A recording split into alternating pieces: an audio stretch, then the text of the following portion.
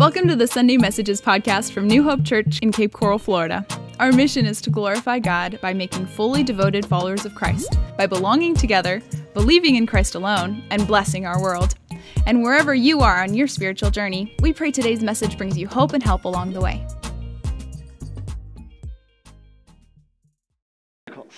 We've been talking about miracles for a number of weeks now, and you know what? The more we talk about it, the more we think about it, the more we read about it, the more I think I sure could use one of these miracles, maybe even two. I mean, which one of us couldn't use a miracle today? I mean, maybe there's a health need in your body, in your life, or in the life of someone you love or care about. Maybe there's a financial need that God could just miraculously take care of. Maybe there's a broken relationship. Maybe there's a wayward son or daughter or even grandson or granddaughter. And what you need is a miracle today. Boy, that would be fantastic. That'd be like winning the lottery or finding one of those golden tickets in your Willy Wonka chocolate bar. That's what we need, right? Well, if you remember, we've been talking about this whole miracle thing, and that is not at all how God works. There are no quick fixes in the Bible. Miracles were never intended to be God zooming in and zapping us and fixing everything and flying right back to heaven. God is very much involved in, interested in, invested in the process of you and me growing in our faith and growing in our dependence to Him. And He's not about the quick fix miracle. There is so much more to the miracle story. This week's miracle is no different. In fact, when you open your Bible in just a minute to the Gospel of John chapter 9, hold on, we're going to do that in just a moment.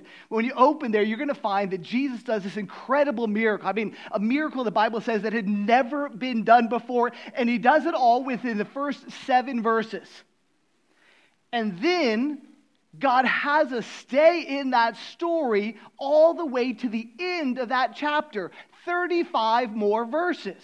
I mean, Jesus did what only Jesus could do. The big finale, the climax, the moment we were all waiting for comes in verse number 7. It's kind of like, okay, buddy, you had your miracle, move on. It's time for the next one. This is exciting stuff for us. And then God says, no.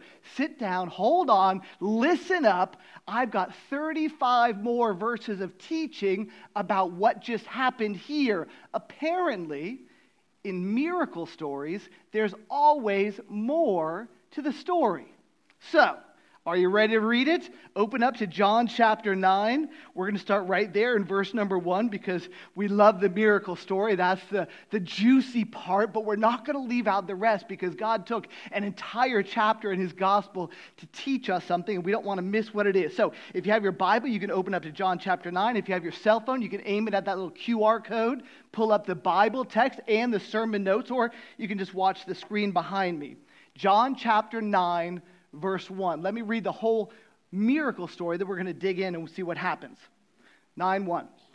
As He went along, Jesus saw a man blind from birth. His disciples asked Him, Rabbi, who sinned, this man or his parents, that he was born blind? Neither this man nor his parents sinned, Jesus said, but this happened, watch out, pay attention, but this happened so that the works of God might be displayed in him. We're coming back to that. Verse 4, as long as it is day, we must do the works of Him who sent me. Night is coming when no one can work. While I am in the world, I am the light of the world. Verse 6, after saying this, Jesus spit on the ground and He made some mud with His saliva. He put it on the man's eyes. Go, He said to him, wash in the pool of Siloam. This word means sent. So the man went and he washed and he came home seeing. That's the miracle story. As far as we know, this is the first time that a man or woman born blind had been given back their sight, and Jesus does it. This ranks as one of the greatest miracles in the entire Bible, in the entire history of humankind. It is awesome, and all within 7 verses. Jesus actually even threw in a little bit of teaching right there in the middle. He didn't even need all 7 verses, and yet there's so much more to this story. Let's see if we can understand what it is. We're going to start right there in verse 1. First of all, we need to understand in any miracle story, Jesus sees you. It says it right there. And as Jesus went along, Jesus saw a man born blind. Now, this is not unusual. Jesus probably saw plenty of folks, especially Jesus, because they were clamoring around him, following him pretty much everywhere he went. I bet he saw hundreds, if not thousands of folks every single day. What's so interesting about this?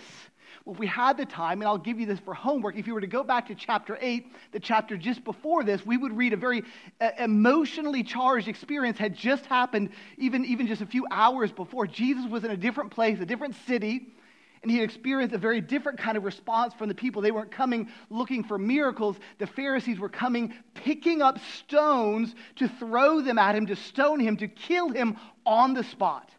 In the midst of that, the Bible says that Jesus walked right through them and left that place. He left that place. He came here, and the first thing Jesus does is he sees someone in need. How is that possible? Now, I've never had anyone picking up stones trying to stone me, but I have driven on the roads here in Cape Coral, and it doesn't take much for me to lose my Christian focus on what is important, what is not important. I might stew and replay that video in my mind all day long into the next day, taking my focus off of what is truly important. The compassion that Jesus demonstrated, he was reviled in one moment, but he was unruffled in the next moment. He was always on. He was always looking. This compassion that Jesus demonstrates over and over and over again in the New Testament is illustrated here. He never missed an opportunity. Oh, but that would be so for you and for me. What do you see when you walk through your life? Who do you see as you're walking through your life, your school, or your family, your neighborhood, where you work, where you shop? Who is it that you see? Are they opportunities? Jesus had every opportunity to see this guy, to walk past this guy, and yet he saw them. This word for see in the original language, it doesn't mean to glance at or to notice. It's that word that we've talked about before, that in-depth word where he literally stared at the guy, seeking to perceive, to understand what was going on below the surface. This is a word that God chooses to place here. This is a word that it always uses when Jesus saw someone. He sees below the surface. He sees the need. Let me get real specific in this particular instance. Jesus is seeing a man who is born blind, a man with a handicap. He was seeing a handicapped person, and he stopped cold in his tracks. In our world today, in America today, nearly every single couple that births a handicapped child will wind up getting divorced. 80%. 4 out of 5 couples divorce when they have a handicapped child, blind or deaf, can't speak, can't walk, mental handicap. In our church, it's kind of unusual. We only have 3 elders, and 2 out of the 3 elders have handicapped children. We're beating the odds, brothers and sisters. My wife and I will be married 35 years next month. Yeah, Ramon and Josefina, they've been married well over 20. I should have asked them how many years, but certainly well over 20 years. Do you mind telling me? 20? I should ask Josefina. Again? 20, actually 20 years. We're beating the odds, 4 out of 5, because it is so difficult. This incredible difficulty. And Jesus sees this guy that other people would have walked past, looked through, had pity on folks. That is easy to see as the world sees. That is humanity 101. But God is calling us to so much more and so much deeper. You remember those bracelets? What would Jesus do? How about this one?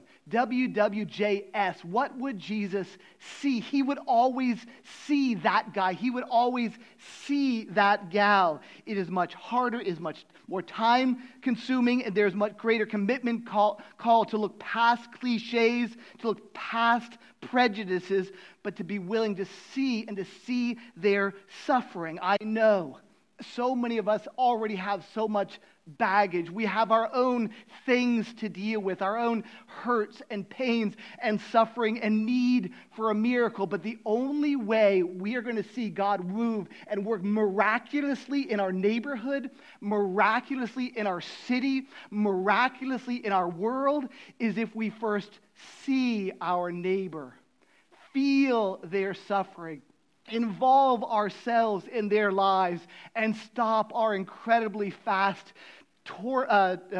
turbulent lives to be a part of what they're going through. Secondly, God is calling us to ask the right question. Now look further in the story, verses 2 through 3. Sometimes we actually ask the wrong question. We had this same problem in last week's story as well. Verse 2 says this. His disciples asked him, Rabbi, who sinned, this man or his parents, that he was born blind? Neither this man nor his parents sinned, said Jesus, but this happened so that the works of God might be displayed in him. Who sinned? This was a belief in those days for the Jews especially, but even all throughout that part of the world, that suffering or illness or handicaps came as a direct result of some kind of sin. Either that person sinned or his parents or even his grandparents sinned. There was a direct correlation, kind of a good karma, bad karma kind of thing. And Jesus is saying that is not the case here. But what really bothers me about these guys is they were so interested in finding out the why, they missed the what for. There was zero interest in helping this guy. There was zero interest in showing compassion for this guy. Instead, they wanted to use him as some kind of a case study to learn more theology. Folks, in our churches today, I see this over and over and over again, that we get stuck in the thick theological woods and weeds of our daily life, and we miss those who need our compassion, a touch of our hand and a touch of our heart. God is calling us to look at the people and not at the cause. Looking at the cause is simply a way of us finding a reason why it happened to them and not to us, because if I know what happened to them, I can compare myself to them and say, thank goodness I'm not like him and I'm not like her.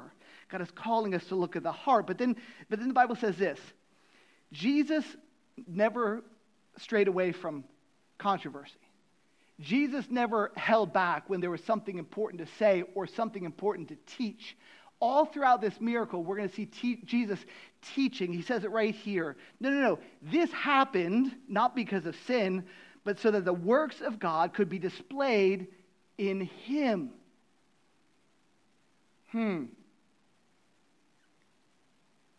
I don't know if I feel comfortable with that. I mean, that's hard, Jesus. I don't know if we can just say that right out loud. I mean, I don't know that this guy ever signed up for this duty. It's not fair to put this on this guy when he didn't even ask for it. I mean, God, that's not right. I can imagine this guy as a young child asking his mommy one day, Mommy, why was I born blind? The answer cannot be, well, God did this to you so that his glory would be demonstrated through you. That is not what you say to a small child. And yet, Jesus is teaching that here. What did he mean?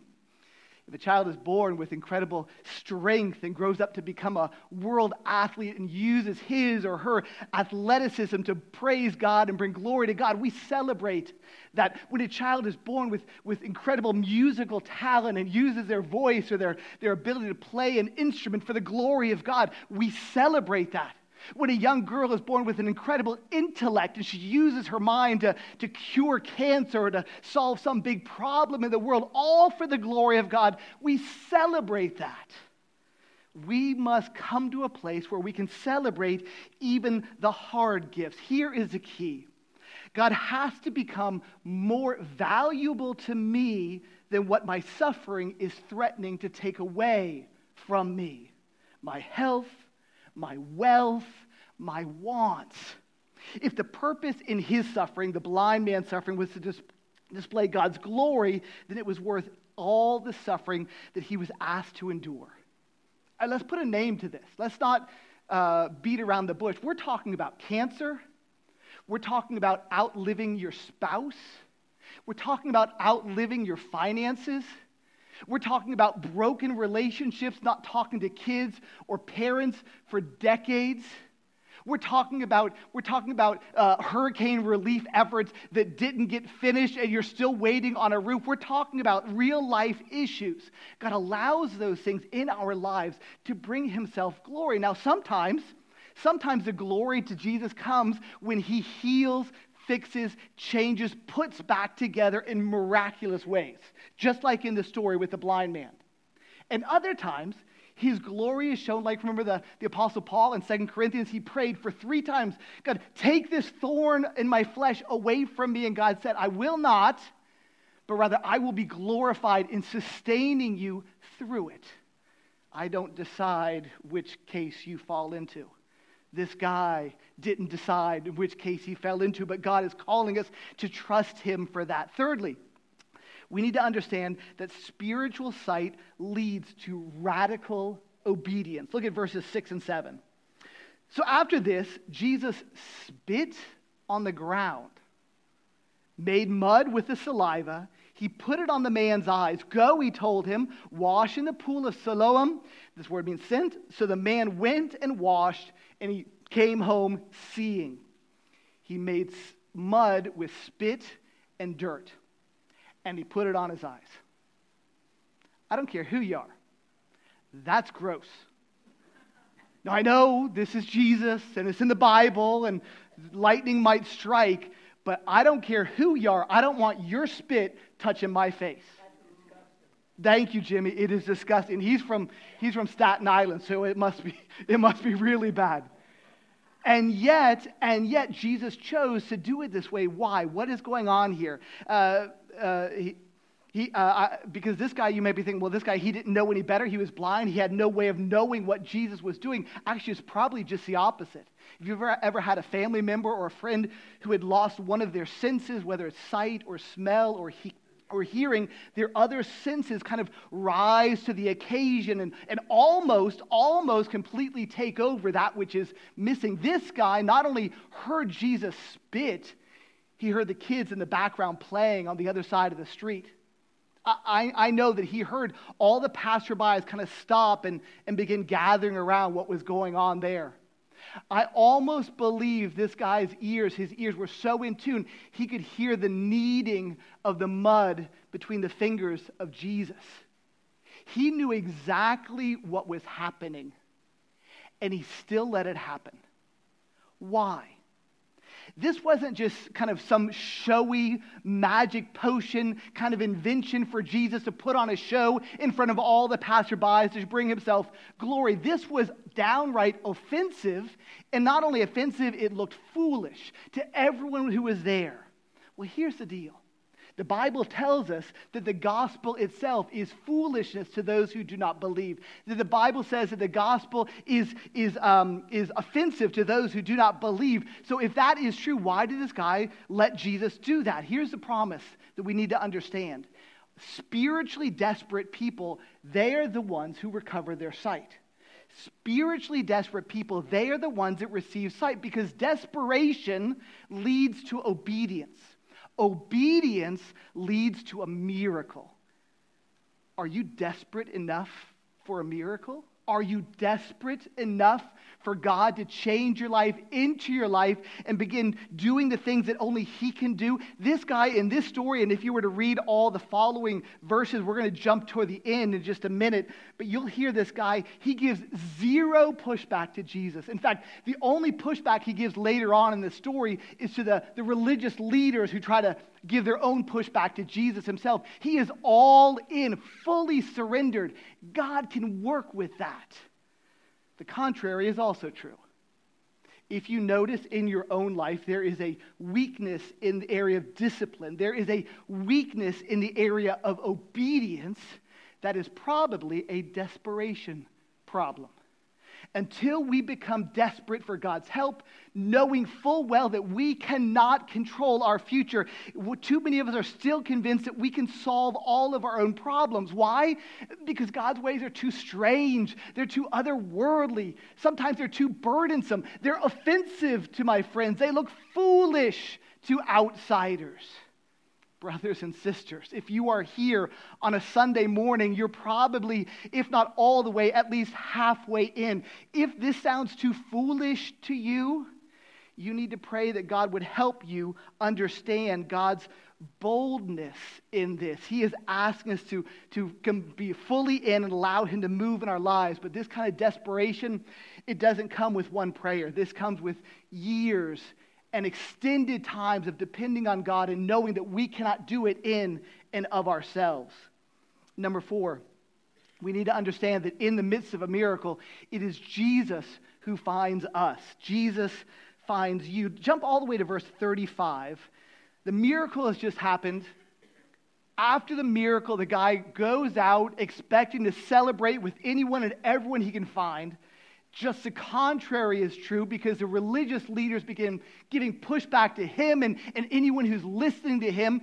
He's not giving the answers they want, so they go to his parents, try to drag them into the situation. They say, hey, hands off. He's a grown-up. Don't get us involved. We don't want to get kicked out of the temple. We don't want to get kicked out of what you're doing here. Go back to him. They get him back in the hot seat. They begin grilling him again. At this point, he begins giving his own pushback. At the beginning, it was simply, well, I don't know who this guy was. I just know that before I was blind, and now I can see. And now we're saying, if you don't see this, maybe there's something wrong with your eyes. At this, the Pharisees get furious, stomp their little feet, and say, you're out. And they cast him out of the temple, out of the community life of that time. And so he is out, and this is what happens right after this. Verse 35. Jesus heard that they had thrown him out, and when he found him, he said, do you believe in the Son of Man? Who is he, sir? The man asked. Tell me so that I might believe in him. Jesus said, you have now seen him. In fact, he is the one speaking to you. Then the man said, Lord, I believe. And he worshiped him. Okay, so what's going on here? He was cast out. What does that mean? He got kicked out of the church. Well, that's too bad. His friendships, his relationships, the investment of time, service, maybe even money. I guess that's kind of lost because he's no longer a part of church A. But at the end of the day, all he has to do is wake up and walk down to church B, right? That's all we're talking about. No, it was nothing like today. There were not 10 churches within a 2-mile radius of this guy. All of the religious, all the cultural, all the economic life was held up in that temple life. When they cast him out, he lost every opportunity of community, every opportunity of finding a job, every opportunity of finding a future wife, every opportunity of having any kind of connection to the community. He was publicly embarrassed and rejected and cast out. That moment of joy from seeing for the first time in his entire life was now completely dampened, if not deadened, by the fact that he had zero contact to those he loved and wanted to be a part of. And in that moment, the Bible says Jesus found him. When the Bible says Jesus found him, you got to remember, this is not the first time. Jesus had already found him once. You remember all the way back in verse number 1, the Bible says Jesus saw him. That word see means to look at intently, to understand what's going on below the surface. Jesus was all dialed in verse 1. And the Bible says here in this point, and Jesus went back and found him. This word find means not just bumped into or saw him at Starbucks and struck up a conversation. This word finds means after searching, to have found someone, to search and then find. Jesus was after him. This is so Jesus. What would Jesus do? He would go after those who have been cast out, who are hurting, who are lost. This is the way of Jesus. He chases me down. He fights till I'm found. He leaves the 99. There's no shadow he won't light up, no mountain he won't climb up. The wall he won't kick down, or lie he won't tear down, coming after you. Do you believe that? Do you believe that that's how Jesus does? When Jesus sees you, who cares who doesn't see you? When Jesus finds you, who cares who rejects you? If you have been found by the King of Kings and the Lord of Lords, who cares what the world says about you? You have been found. This radically changed this guy's life. In fact, right there it says it.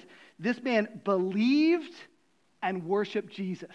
This is huge. He had already received physical sight. That was a miracle. Verse 7, that was, for most of us, enough. He completed the miracle. We'll talk about it for thousands of years, but Jesus wanted more.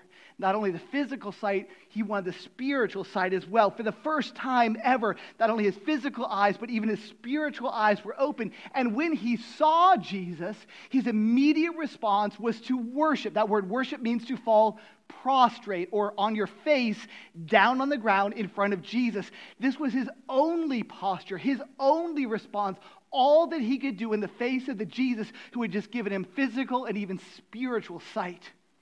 He didn't care who was watching. He didn't care who was passing by. He didn't care who had just rejected him publicly or had shunned him for the rest of his life. He didn't care about houses and jobs. He didn't care about future income and retirement plans. He didn't care about broken promises and destroyed. He didn't care about anything. In full surrender, he falls face down in front of Jesus. He didn't care because he had been found.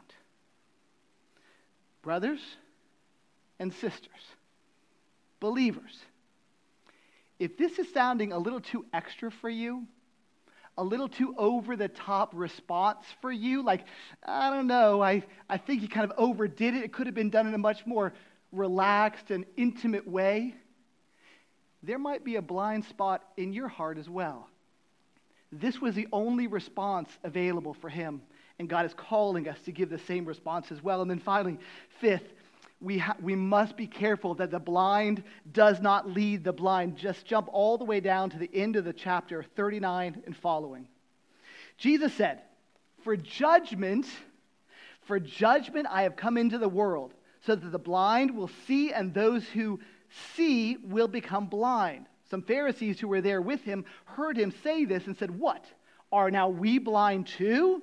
Jesus said, if you were blind, you would not be guilty of sin. But now that you claim that you can see, your guilt remains. What is going on here? The Pharisees, who are famous enemies and anti-religious people to Jesus, he saves his best responses, his best jabs for the Pharisees. They come after him hard, but Jesus doesn't let up a bit. And he says, listen guys, here's the deal. I came into this world to judge the world. Now hold on, you're saying. I read a bit of the Bible, especially the New Testament. I know all about Jesus and why he came. I didn't think Jesus came to judge the world. In fact, just the opposite, you say. I thought Jesus came to seek and to save the lost. That's in the Bible too. Or what about the other verse? We just read it this morning. Jesus didn't come to condemn the world, but he came to save the world. That's in the New Testament too. So which is it, Jesus? Did you come to judge the world or to save the world? To condemn the world or to save the world? Yes. Here's the deal. Like I said, Jesus never shied away from confronting false theology and false teaching.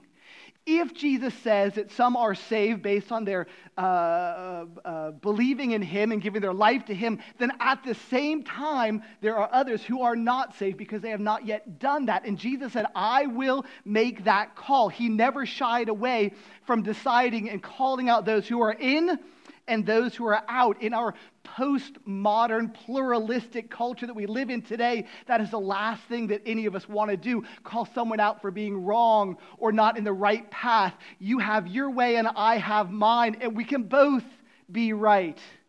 Right?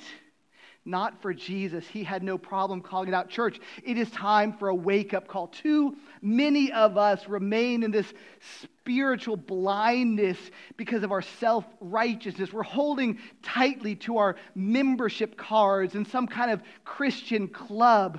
If we are unwilling to open our eyes to our own spiritual blindness, the Bible says our guilt will remain. Just like the Pharisees, they believed that they and they alone could truly see. Why? Because they were better, because they were smarter? No, because they did more, and because of all their doing and all their tithes and all their ritual and all their traditions and all of their laws, they believed they were the only ones that could see. And Jesus said, it's not about that. You are spiritually blind, and because of that, your guilt remains. Jesus reserved some of his harshest words for folks who would stick around the family of God, holding on to these kind of Pharisaical beliefs. He said, in that last day, when you call out to me, I will say, depart from me, for I never knew you. Folks, this week happens to be the Lord's Supper. We celebrate this at our church once a month.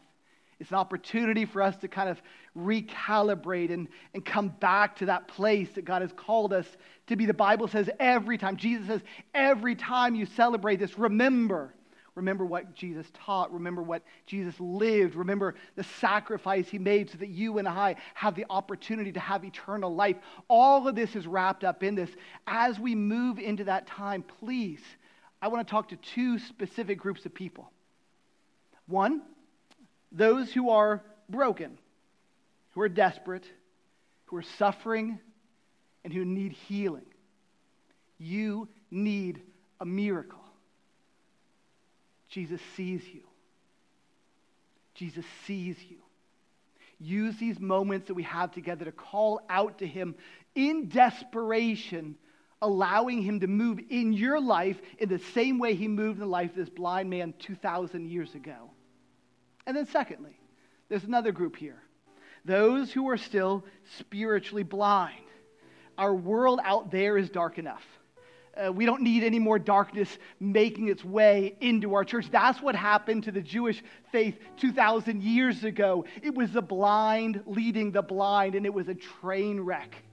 Our church today, our church in America today is heading in that same direction if we do not allow God to open our spiritual eyes as well. If you sense these blind spots in your own life where you have not fully opened in desperation to Jesus, the powerful moving of the Holy Spirit in your life, please use these next few moments to do that. This time is for you. This is not a tradition that we check off each month. This is an opportunity for us to just listen to God. We'll read out of his word. We'll participate together in the bread and the juice as a remembrance of what he did for us. But in those moments, allow him to call to mind that which he is doing. Don't walk out of here without being changed by the power of God. It changed this guy's life for the rest of eternity. That same power can change your life today. Let's pray. Father God, you are a God of miracles. Over and over and over again in the Old and New Testament, we read about your great and mighty works. Forgive us, Lord, when we misinterpret those works as a quick fix to our self-made problems. And yet, you choose to work powerfully. So God, we pray that you would do that right now in our hearts, first of all. Those of us that are desperate for you, I pray that you would see us and you would hear us. You would wash our eyes and our hearts and allow us to see. And then God, for those who are still spiritually blind, I pray that you would break through that wall.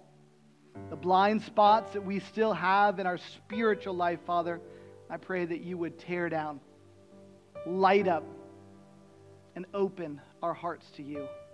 Father, it is my prayer that none of us would leave this place today without that miracle-working power flowing through our spirits. Thank you, Jesus. Amen. Thanks for joining us on today's podcast. We hope it's been an encouragement to you. You can find more free resources, learn about our church, and partner with us financially when you visit us online at newhopecapecoral.com. Also, if you have a question or a story to share, we'd love to hear from you. Drop us a line on the contact page, once again, at newhopecapecoral.com. Finally, if this message was a blessing to you, would you take a moment to share that blessing with others? You can do that by subscribing on Spotify, Apple Podcasts, or wherever you listen, and by leaving a review to share your story with others. Thanks again for tuning in and for helping us share the hope of Jesus with the world he loves. We'll see you next time.